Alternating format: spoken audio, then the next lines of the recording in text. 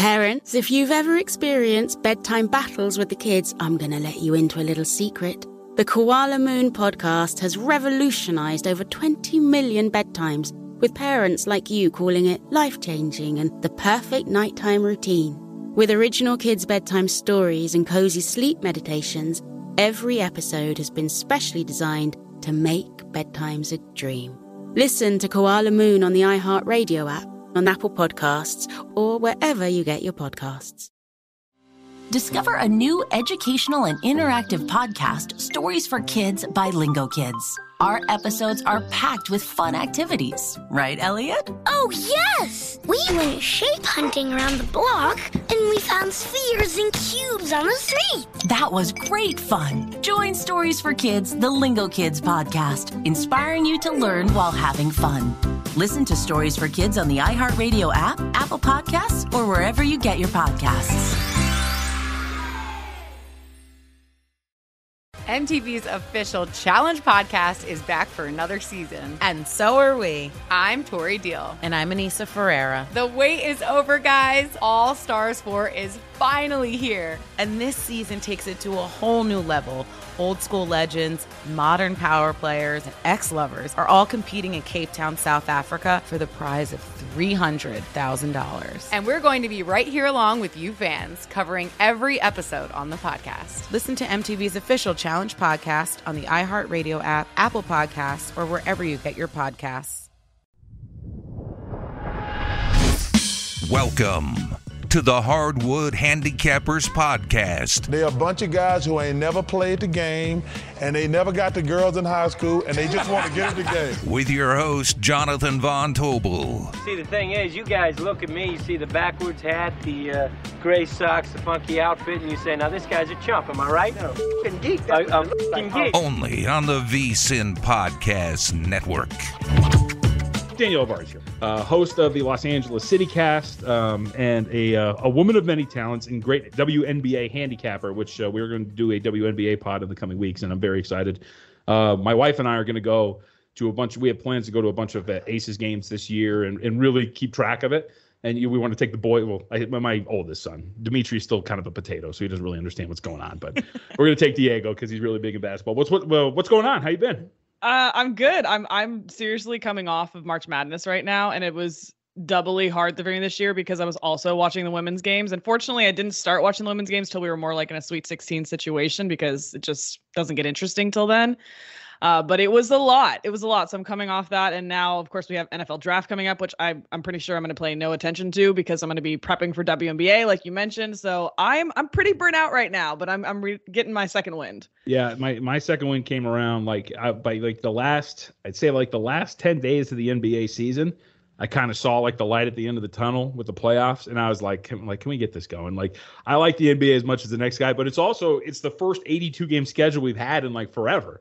So like that was part of it too, where I'm just like, Jesus, like let's get this going. You don't think 10 games is a big difference, but when it's 10 times 30 teams, it makes a massive difference. So I feel you. But well, if that's how anybody else feels, by the way, there's only 30 plus games in the WNBA. So yeah. Well, I can't wait. I'm actually really excited because I like talking, as you know, I like talking WNBA with you, and I'm really intrigued by this year. If it actually was keep an eye on the draft and everything too. So I am very much intrigued by what this WNBA season is going to be. But we have a play-in situation involving an LA team. We also have drama involving another LA team. And because I'm a Clippers fan, I want to start with the Lakers, actually. Yeah. And get this out of the way. And I will just say, I can't remember, and I apologize. Are you like a Lakers tried and true, like usual as like 99% of LA out there? No, I wouldn't say so. All right. Probably shouldn't say that given the podcast I host, but that's facts. No, you're an independent journalist, right? You do not take sides. The Lakers fans, they stink, and the arrogance, Danielle, of this franchise. Can I just say this? The fact that first off, the fact that Frank Vogel got fired was ridiculous. Like it was his fault. But on the heels of that, the report that comes out early today, that they are targeting Nick Nurse of the Toronto Raptors, one of the best head coaches in the NBA. Why in the world would Nick Nurse even think about going to that, yes, I'm going to say a train wreck of a franchise in the Los Angeles Lakers? Oh man, I hope Jeannie doesn't hear this one. Yeah, it's a mess. And what coach wants to go there, right? Monty doesn't want to go there. Ty's like, I'll take the Clippers. I don't care if they're considered the little sister in LA teams. It's really, who wants to go work for an organization that they're pulling the strings? It was actually funny. I think I was listening to another podcast. It might have been the Low Post one, and they were talking about Kevin Pelton. It was Pelton, right? Yeah, and they're talking about how there's this line in this article, and I remember reading this too about, when they benched Russell Westbrook in a fourth quarter and how he had clearance from the organization to do it, and then you're like, you're the head coach. You need clearance from and this is the kind of thing that's not and they were talking about basically how it's not a desirable position for someone. And it is kind of sad because the Lakers are the brand that they are. But it's also, even beyond that, it's also LeBron you're dealing with, right? Like GM LeBron too. So why would you want to come in as a coach and do this, except for, Vogel gets to leave. He won a championship. He's good. He's all set. Yeah. And yeah, he was a big reason why they won that title as well. The way that they were playing defense. Yes. It's, Humans and I were laughing about it on the edge the other day. It's like changing the tires on a totaled car. Like, congratulations. It's the last thing that you needed to do at this point. There's a lot of other issues, including that the front office has essentially handed over the powers to Clutch and allowed them to just run the show. And like, that's, to me, I don't know how you feel about it, but like, that's like, I say it's a train wreck of a franchise, but like, before, they had all those young players and they didn't know what to do with them. They weren't winning games or competing in the postseason. LeBron decided to grace them with his presence. They get a title out of it. And one of the key pieces, and Frank Vogel gets kicked out because the team can't build a proper roster around what he wants to do. But if they're going to continue to go down this path, I have no idea how they turn that around. If they're going to continue to do the same things that they do consistently with that front office and the decision making. What do you think about LeBron saying, I'd love to play with Steph? Like, right, we know that's just like fodder and stuff like that, but that's the kind of thing where you're just like, are you like a kid who like you made your bed and you're not happy with it? I'm going to say this now. And or maybe I'll go back to Cleveland. Like, you make all of these little things and it's like, this is a situation you guys kind of put yourselves in and traded away all your defensive players, by the way, from that championship team. So I don't think, was anybody shocked? It's funny. They're such short odds, right? So everyone's talking about this is a huge disappointment of a Lakers team. But when Russell Westbrook was brought over, a lot of people were like, I don't know if that's the guy we wanted for this mix. So now are we shocked that it didn't really play out well? And yes, there were injuries, there was continuity issues, there was all these other issues, but that came in. We didn't think that was necessarily going to work out. And then you're trading away all your defensive players. And what's Frank Vogel going to do with these guys? I mean, you put him in the worst possible position. So it's definitely not on his back here. And I just think it's hilarious that we're even talking about this. And you know what he said after when they asked him, have you heard anything? But yeah, I don't think from the looks of it, from the outgoing of the season, you look at this and you go, it's Anthony Davis, it's LeBron James. It's kind of maybe similar to when you see Shohei Ohtani and Mike Trout on an Angels team and you go, this is a great baseball team. But they're not. And it's different, obviously, because in basketball, maybe two guys can carry you a little bit more so than baseball. But I just think it's surprising that we had such high hopes for this Lakers team we know what the construction of the roster looked like at the start of the season. You hit home with that Angels reference. As an Angels fan, I have a theory that there are seeds of discord being sown between Mike Trout and the franchise, but that is neither here nor there. Well, he's got to play more than 50 games. Let's start with there. He's got to get healthy, Mike. Okay, that's fair. So, last thing on the Los Angeles Lakers, as we kind of look at this overall, I'll just ask you. It's not Nick Nurse. So I would expect like David Fizdale is going to be the guy or something like that. Like, and I think it's insulting to head coaches too. I think Lowe and Pelton hit on it too. Like, to just bring in a guy and tell him like, you're lucky to be the Lakers coach. Come on in and just do whatever we tell you to do and not allow them to do anything. I think Fizdale's a better coach than that, but it does seem like writing on the wall. I would like if I'm putting money down on some of these props that are out there, Fizdale would be the play for me.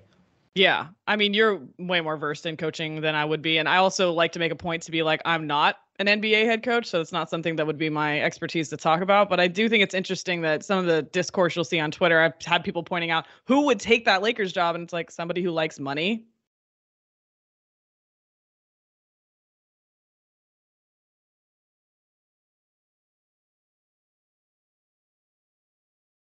Oh, yeah. I don't know. And like, you're not inheriting a bad roster. You're inheriting an old roster, but there's not like, this is not so far away from being a championship team, right? At any given moment. And that's what's so frustrating. That was what was so surprising to people when they didn't even make the play-in. So as far as the coaching decisions, I'll let them deal with that. But frankly, it sounds like I could make a better one. So Yep. All right. Well, you mentioned it. Let's talk about the real team in LA, the one that's been competing for titles the last few seasons, and that would be the Los Angeles Clippers, who now have a shiny new toy. Well, it's not really a shiny new toy, but it's a healed-up toy. Paul George back in the lineup. And, I thought you meant Norman Powell of UCLA. I love Norman Powell, but I don't know how much do you follow players on like Instagram and social media? Some, not many. Like I was following, like I saw his Instagram, and like he can't, like for a week straight, Danielle, he's tweeting out like eyeball emojis, like he's gonna come back any day. Like it was like 2 weeks straight, and I'm like, he would tweet out the eyeballs when you're coming back, dude. I don't need you in an ice bath with the eyeball emoji, and then you don't play for two more games. So I also abuse the eyeball emoji on Twitter, so I can relate. Oh, I'm down with it, but I just don't do it when there's nothing gonna happen. Like it's ridiculous. But Paul George is back. Yep, Paul George is back. They're healthy. In the last 7 games, they were 5-2 against the spread. Yes. Non-garbage time minutes. They have an offensive rating of 124. They have been awesome. Now, I would say that if you actually probably parse through the opponents they have played, 4 of them are 18th or lower in defensive rating. 2 of them, Milwaukee and Phoenix, rested all of their guys and did not play. So I think there's some fool's gold in those offensive numbers. But what have you seen from the Clippers, and namely Paul George and their offense? Because that's been their biggest problem this year. Like, what do you expect from their offense from what you've seen and coming into this matchup with Minnesota? Well, we talked about this back in December about how much we loved this defense and how it was looking even without Paul George. I thought it would take a bigger hit when he went out, frankly, and it didn't. So, yes, the offense being the obvious issues to address. They bring in Norman Powell. He plays a couple games. He's out for the whole thing. You're like, oh, we just keep getting so close. And again, continuity, similar to what the Lakers had with injuries, right? But now that Paul George is back, the game he comes back, right, completely goes off. Not the kind of game you see from a player when they're coming back from that long of an absence. So that was already a positive sign in that step in that direction. And then we've seen him continue since then. Even seeing him against the Kings on Saturday was really nice to see, especially because how many games back now? 5 for him? I think similar for Norman Powell. So you start to wonder, is conditioning an issue or any of those situations? But I don't think it is. I think that they are hitting their stride at the exact right time. And there's even, the chatter about like, will Kawhi come back in the middle of this playoff run if they actually can make it happen? And it's not obscene to consider because it's something so Kawhi. Kawhi would do that. But that said, they're doing so well without him. Like, this is the same team from the Western Conference Finals, right? Where they were dangerous even when Kawhi went down. And so I don't know. It's interesting because now we have Paul George back. Maybe that addresses the offensive issues, but I don't think they were as big as we think they were. They went kind of on a skid just as of late. It seemed like it kind of got a little bit messed up, but I think that's more to do with continuity than anything else. It's looked like, at least.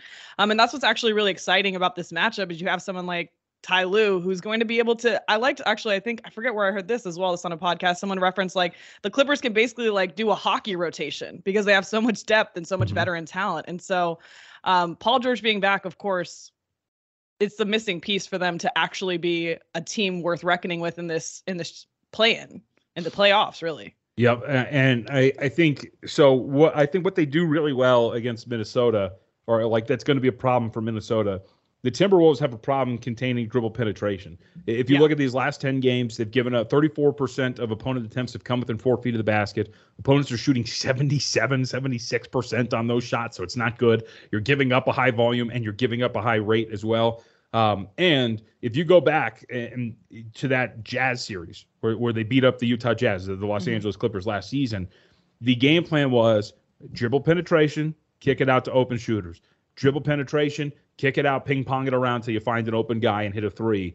They can do that against the Minnesota Timberwolves. Like I've got a Timberwolves plus 695 to make the playoff ticket that I bet before the season started. And I am actually very nervous about that. Like I bet the no at Circa to get off of it a little bit. Because with Paul George, even without Paul George out there, I just think the archetype of LA, with the way they want to play offense, it might not be consistent once you get into a series like Phoenix, if that's going to be the case, or maybe against the Memphis Grizzlies. But I do think in a matchup like this against Minnesota, it might be a little bit of a problem for the Timberwolves. Yeah, and it's weird because when I've been looking at my NBA games and I've been making picks throughout the season, obviously foot off the gas a little bit these final 10 games or so. But I've been looking a lot at recency. So when I'm looking at cleaning the glass, I'm looking at like the last 6 weeks or things like that. And so when I look at the last 6 weeks, like Minnesota, huge improvement, right? 4th in efficiency differential, 5th in points per 100 possession, 4th in effective field goal percentage, but defensive, very much a middle of the road team, which is what we've seen from them all season. The Clippers, I think, have had 3 acts so far this season. They had that opening act, they had their middle part of their season, and kind of the end. And what's kind of stayed pretty state is that defense, right? But even in the last 5 weeks, 5th in defensive effective field goal percentage. So I think that they're going to give Minnesota, I think they're going to give Karl Anthony Towns a really, really tough time. And that's the big question. Who do you think they're going to have on him? So I liked the idea, and I think it was in the Low podcast, and they've done this before too, which is like Nick Batum, like initially just man up on him and then, throwing some different looks at it. Because Zubac is kind of going to get beat up on that end of the floor, and they're going to go after him. So you can start a possession with Batum on him. But more often than not, like even in those 2 series against the Dallas Mavericks, every possession, Luka was like, no. Like, bring Zubac's guy over here. We're going to get him involved. And so you'll get those possessions. But I think kind of going back to something you alluded to, which was, Ty Lue choosing to go to the Clippers. Ty Lue is a good coach. Like it's like the Joker meme. I'm tired of pretending like it's not. Like Ty Lue is a good coach. He has done a really good job, and he is a game plan and adjustment whiz. Yes, they get these big deficits sometimes. Exactly. Yes, sometimes they're in these deficits, but he adjusts so well, and he makes changes that gets them right back in these things. And he's gonna be ready for them. And whatever he's gonna throw different schemes at the Minnesota Timberwolves. They'll see different possessions, like on a possession-to-possession basis. They'll see different defenses every single time down the floor. And they have the bodies to do it because while they might be undersized, which is I think that's going to hurt them, but they also got a bunch of 6'7" dudes, so you can do whatever you want with them, right? Like you can switch everything, you can double, you can do all these sort of things, and not really be in a bad position either way. So I think what they do defensively and how they kind of negate their size disadvantage because they are at 1, they're not a good rebounding team. Ty Lue's going to be really key in winning this game. Yeah, I absolutely agree with you. I was thinking that when I was looking at this matchup is that that's the coaching advantage to me. Absolutely. Especially because he's able to make those decisions on the fly, and he has so many great pieces to work with and veteran pieces. And even just talking about what was the one move they made? Norman Powell, right? Pretty much was the main big move. And that was where they've been slouching, right? Is their offense. And so you bring in this great perimeter shooter who Paul George can kind of work off of. I think it's going to be really, really good for them. And so it's going to be interesting because, again, with those 2 guys both just about 5 games back, and it was in like games that almost didn't matter. So I'm interested to see how it's going to shake out for them. I need to see that their defense is going to get a little bit more back on track because I feel like the Clippers defense has slid a little bit as they've been trying to figure out their offensive rhythm of things. But I do think what they're going to be able to do effectively against the Timberwolves too is create turnovers. The Timberwolves, maybe and at least in the last 6 weeks, not so great at taking care of the ball, 19th in turnover percentage, and then 20th in offensive rebounding. So I was surprised to hear, because I haven't been following the Timberwolves closely this whole year, that this is a pretty good offensive rebounding team. Not good on the defensive rebounding, but in the last couple of weeks, 20th in offensive rebounding. So the Clippers, not necessarily the team I think of with rebounding as well. So where are there the holes that they can kind of make this happen? And for me, I think it's pretty simple. I think the Clippers can just create those turnovers, and they love points in transition. They want to get out and shoot a bunch of threes or whatever they can. So I like the Clippers here, and they're getting points too in this matchup. So I think that's interesting. Yeah, because your point about the offensive rebounding for Minnesota is a strong one. Lately, they haven't been great. Season long, they have really good offensive rebounding numbers. The Timberwolves want to do 2 things. They want to get second chance points, which the Clippers troubling is that they were dead last in second chance points allowed per game at 15, and they want to get out and run, which means it goes back to kind of our original point here. If this inefficient version of the Clippers offense shows up, that means defensive rebounds and sprinting for the Minnesota Timberwolves, which is not very good. But I think ultimately this turnaround in offense is good. And I think the point about them defensively is great because if you go back, you check their game log from March 9th to April 1st, we're talking about individual defensive ratings game-wise for the Clippers, 113.5, 122, 121.2, 121, 132, 119, 126. So, like, it's not really good for about almost a month stretch there. So I am hoping the consistency is going to be there for the Clippers defensively. And you would think, because this is the other part about the Clippers, you got a really young team on the other side of the Minnesota Timberwolves. This is their first time on the stage. Karl Anthony Towns had a very big game against the Denver Nuggets at the end of that Jimmy Butler season, in which they won and ultimately got to the postseason, but they got beat up in the first round as an 8 seed. So he's played some playoff games, but this is a really young team versus a Clippers team that's been to the postseason each of the last few years. It's coming off a Western Conference Finals run, like you said, and they're just a whole bunch of older dudes in the NBA that kind of know how to do this thing. And Like the more this has gone along, the more I've kind of talked myself into I think the Clippers are going to win this thing, which sucks because I've got the Pelicans to make it to the playoffs at plus 440, and I've got the Timberwolves to make it at almost 7-1. And I think that one of them is going to. I think one of them is going to get eliminated because this Clippers team with Paul George coming back, they're going to be the fly in the ointment, as I keep calling them. Just to play devil's advocate, if the Clippers did lose this game, I think that's a bad situation for them. I don't like the matchup with them as much versus the Pelicans. Yeah, because that's a good point because they are still alive, and you're right because the weaknesses in terms of rebounding are magnified against the Pelicans because the Pelicans, I mean, they're starting Jackson Hayes and Jonas Valanciunas. That's 6'10" and 7 foot in that front court, and while they're not good at protecting the rim, I mean, they get second chance points like crazy. According to Cleaning the Glass, they average 36.3 points per 100 missed shots. Like it's insane what they're able to do. And I would agree with that. Now they did beat the Pelicans, like about a week ago or so, but the Pelicans haven't been at full strength and Brandon Ingram's been missing. And that's been a pretty big thing, but I would agree with that. The Clippers have to play this like a game 7 essentially, which is weird because I've been handicapping this like it's a series too. And I'm like, it's one game. Yeah, it's hard. And I got to say too, I mean, I would say, and this is just the positivity leaking out from me as a Clippers fan. I don't want to say that the Suns would lose that series, but I don't think the Suns exactly want the Clippers to fall to the 8th spot. No. Because if you go back to that series, the Valley-Oop really changed everything for them in that series, but the Clippers were uber competitive in that series for a team that had just lost their best player. Yep. I don't know if the Suns are sitting back and going, Clippers, we're moving on to the next round. No big deal. We don't care. Yeah. Yep. So it's in everyone's best interest that the Clippers win this game, is what I took away from that. Yeah. Well, I'd be happy either way. It's the emotional hedge, right? Except for your future ticket. Exactly. All right. So I'll ask you this then, because we're kind of along that topic. We'll end the Clippers with this. To you, Clippers ceiling is what in the postseason?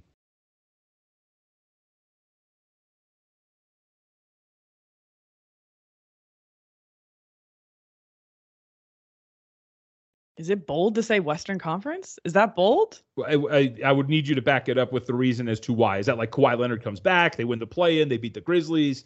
Because I don't know if they need Kawhi. It's interesting because obviously I host the LA City Cast. I watch the Lakers and the Clippers religiously throughout the season as opposed to a lot of the other teams. So that does give me deficits looking at the other matchups for sure in some ways. But watching this Clippers team overcome what they did this entire season, whether it was injuries, player personnel, having a bunch of role players to work with, and Ty Lue creating what he did. That's why it's hilarious when you look at the Lakers, the other side of the coin here, and people go, well, they had injuries and AD missed this many games and LeBron missed.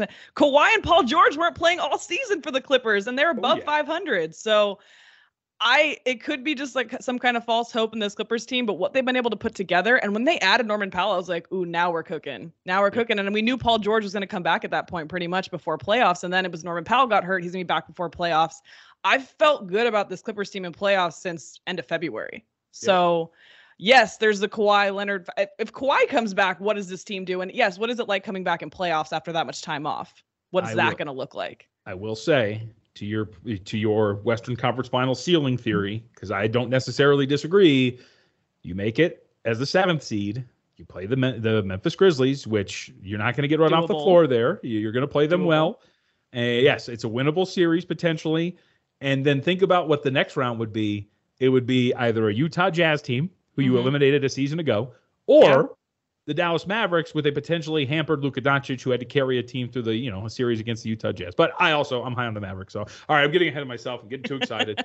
I think I told you what you wanted to hear, which is it's not good probably. The fan in me is very excited. I don't know if you can tell. Like I love the NBA playoffs. I'm excited that this is going to be a lot of fun. The Clippers. I always introduce you on my podcast. Can't wait to get JVT back on. Clippers fan and also senior NBA analyst. That's right. That's how I love to be it. That is my label. I was telling Bill 80 to put that on, but he left off the Clippers fan part. I'll bring myself down when I watch the Angels play the Marlins later today.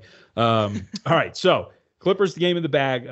Let's talk really quickly. Actually, do you have any? I'll get your thoughts on this. Do you have any NBA hot takes into the postseason? Do you like a team? You mentioned that you were kind of focused on the LA team because you're the LA City Cast. But are you looking at anything Eastern Conference, Western Conference, anything at all? Eastern's way more interesting, huh?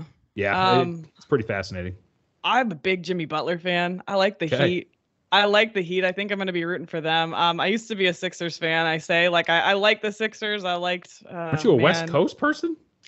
Yeah, but but I also grew up watching the Jazz because my dad coached at Gonzaga as a grad assistant and John Stockton played for the Jazz. Now John Stockton doesn't play for the Jazz. We don't watch the Jazz anymore. So it's a very weird fandom I had, pretty much. It's more of a Gonzaga fandom than anything. So I didn't grow up with a specific NBA team. Yes, the Warriors, that's who I would go to watch, I guess, in person. And I root for them and I'm excited for them, but I'm pretty neutral when it comes to NBA. I like all the teams and it makes me, I think, a better handicapper too, because I'm not emotionally invested in any of these teams. But I think the Eastern side of playoffs is a lot more interesting. I like the Heat here. I know they're a 1 seed, so it's like that's not that exciting. I think it's interesting that Charlotte made it in. I wasn't expecting that, actually. I just don't think I'm rooting for the Bucks in the East. I think that's the team I'm not rooting for some reason. I'm not as invested in that. I'd rather see something. Maybe I think I became a Heat fan when they were in the bubble. Yeah. Okay. Yeah, I want something a little bit more exciting, I think. And I know Giannis is pretty exciting to watch.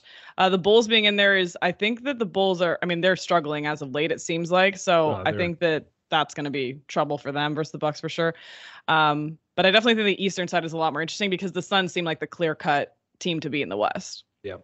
And in the Curry thing, I find it amazing. I was talking about this on that radio hit that I did for ESPN Las Vegas today. That was, the market's like that, 220 for the Warriors. And then you read Kerr's quote and he's like, Dad, we're going to be cutting it close for Curry on game 1. I'm like, okay. Like Marcus just rolling with the fact that Curry's going to be fine. Like, I'm just not entirely sure about that, but you're right about the Suns. I got him at 7-1 to win the NBA finals. And they're better than they were last year. That is a very big fact. All right. I was surprised too, how quickly the Suns were able to do this.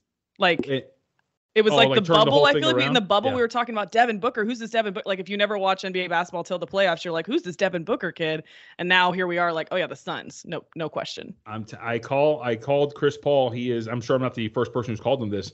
He is basketball Midas. Everything he touches turned to gold. And it's true. He's having a renaissance right now. It's so fun to watch. It's crazy. Like he got shipped off to Oklahoma City that year, and everybody thought like, he's done. Like Danielle, washed. I don't know if you remember, we were talking about his contract like we now talk about John Wall and Russell Westbrook. Like how, that contract nobody wants. He's elderly, right? Yeah. And then he takes the Oklahoma City Thunder that year to the playoffs. They lose in the first round. He gets traded to the Suns, and look at what they've been. And it's not just him, but he's such a big part of it. It's absolutely nuts. But the turnaround has been incredible. It's been really nutty for the Phoenix Suns. Yeah. All right, before we get you out of here, real quick look at the WNBA, just because to pique my curiosity. Sure. WNBA draft is today. Fever with 4 picks in the top whatever? I'm just more curious. Yeah. Like, I'll ask you this: is because as we watch, because full disclosure, I've watched more NBA than anything, and I've been watching more WNBA lately, especially because I've been talking to you about it more. But I'll ask you, like, the transition for these women and these players from college to the WNBA, is it like the NBA where they're just playing? Like, I mean, there's some of these women and players are playing basketball since they breathe. Yeah. Right. Do they transition as quickly? Because these rookie classes we've seen in the NBA have caught on so quickly and they're so freaking good. Like, I'm curious, a team like Indiana that gets all these young players, how effective will that be in a first year? It's going to make an immediate impact. The WNBA season's weird too, because you think about it, like the draft is right now and these players are still finishing classes. Like, that's what I was going to ask you that too. Like, doesn't the season start in like 3 weeks and you're barely getting a team right now? And what in the NBA you get 3 months of pre-draft prep, and here it's like they're still finishing classes. And also add to the fact that you have to finish your classes as a women's basketball player because your future is not secured. Even if you go early, they've literally drafted players and cut them so quickly. Which what are we doing? Why are we doing that? But yeah, I do think you're right. I think that almost because there's no pause, these guys can get right into this transition. They go right into playing this basketball. And also there's something about these WNBA players when they're playing overseas. Now, this isn't going to apply to the rookies who are coming out of college, obviously, where they're just in better form, it seems like, because they're never really taking time off. They're playing all year. But as far as making an impact right away, I think what's interesting is 88 names, I think, submitted for this draft, 144 total players in the WNBA. And 88 players submitted their names for this draft. There's only 12 teams, right?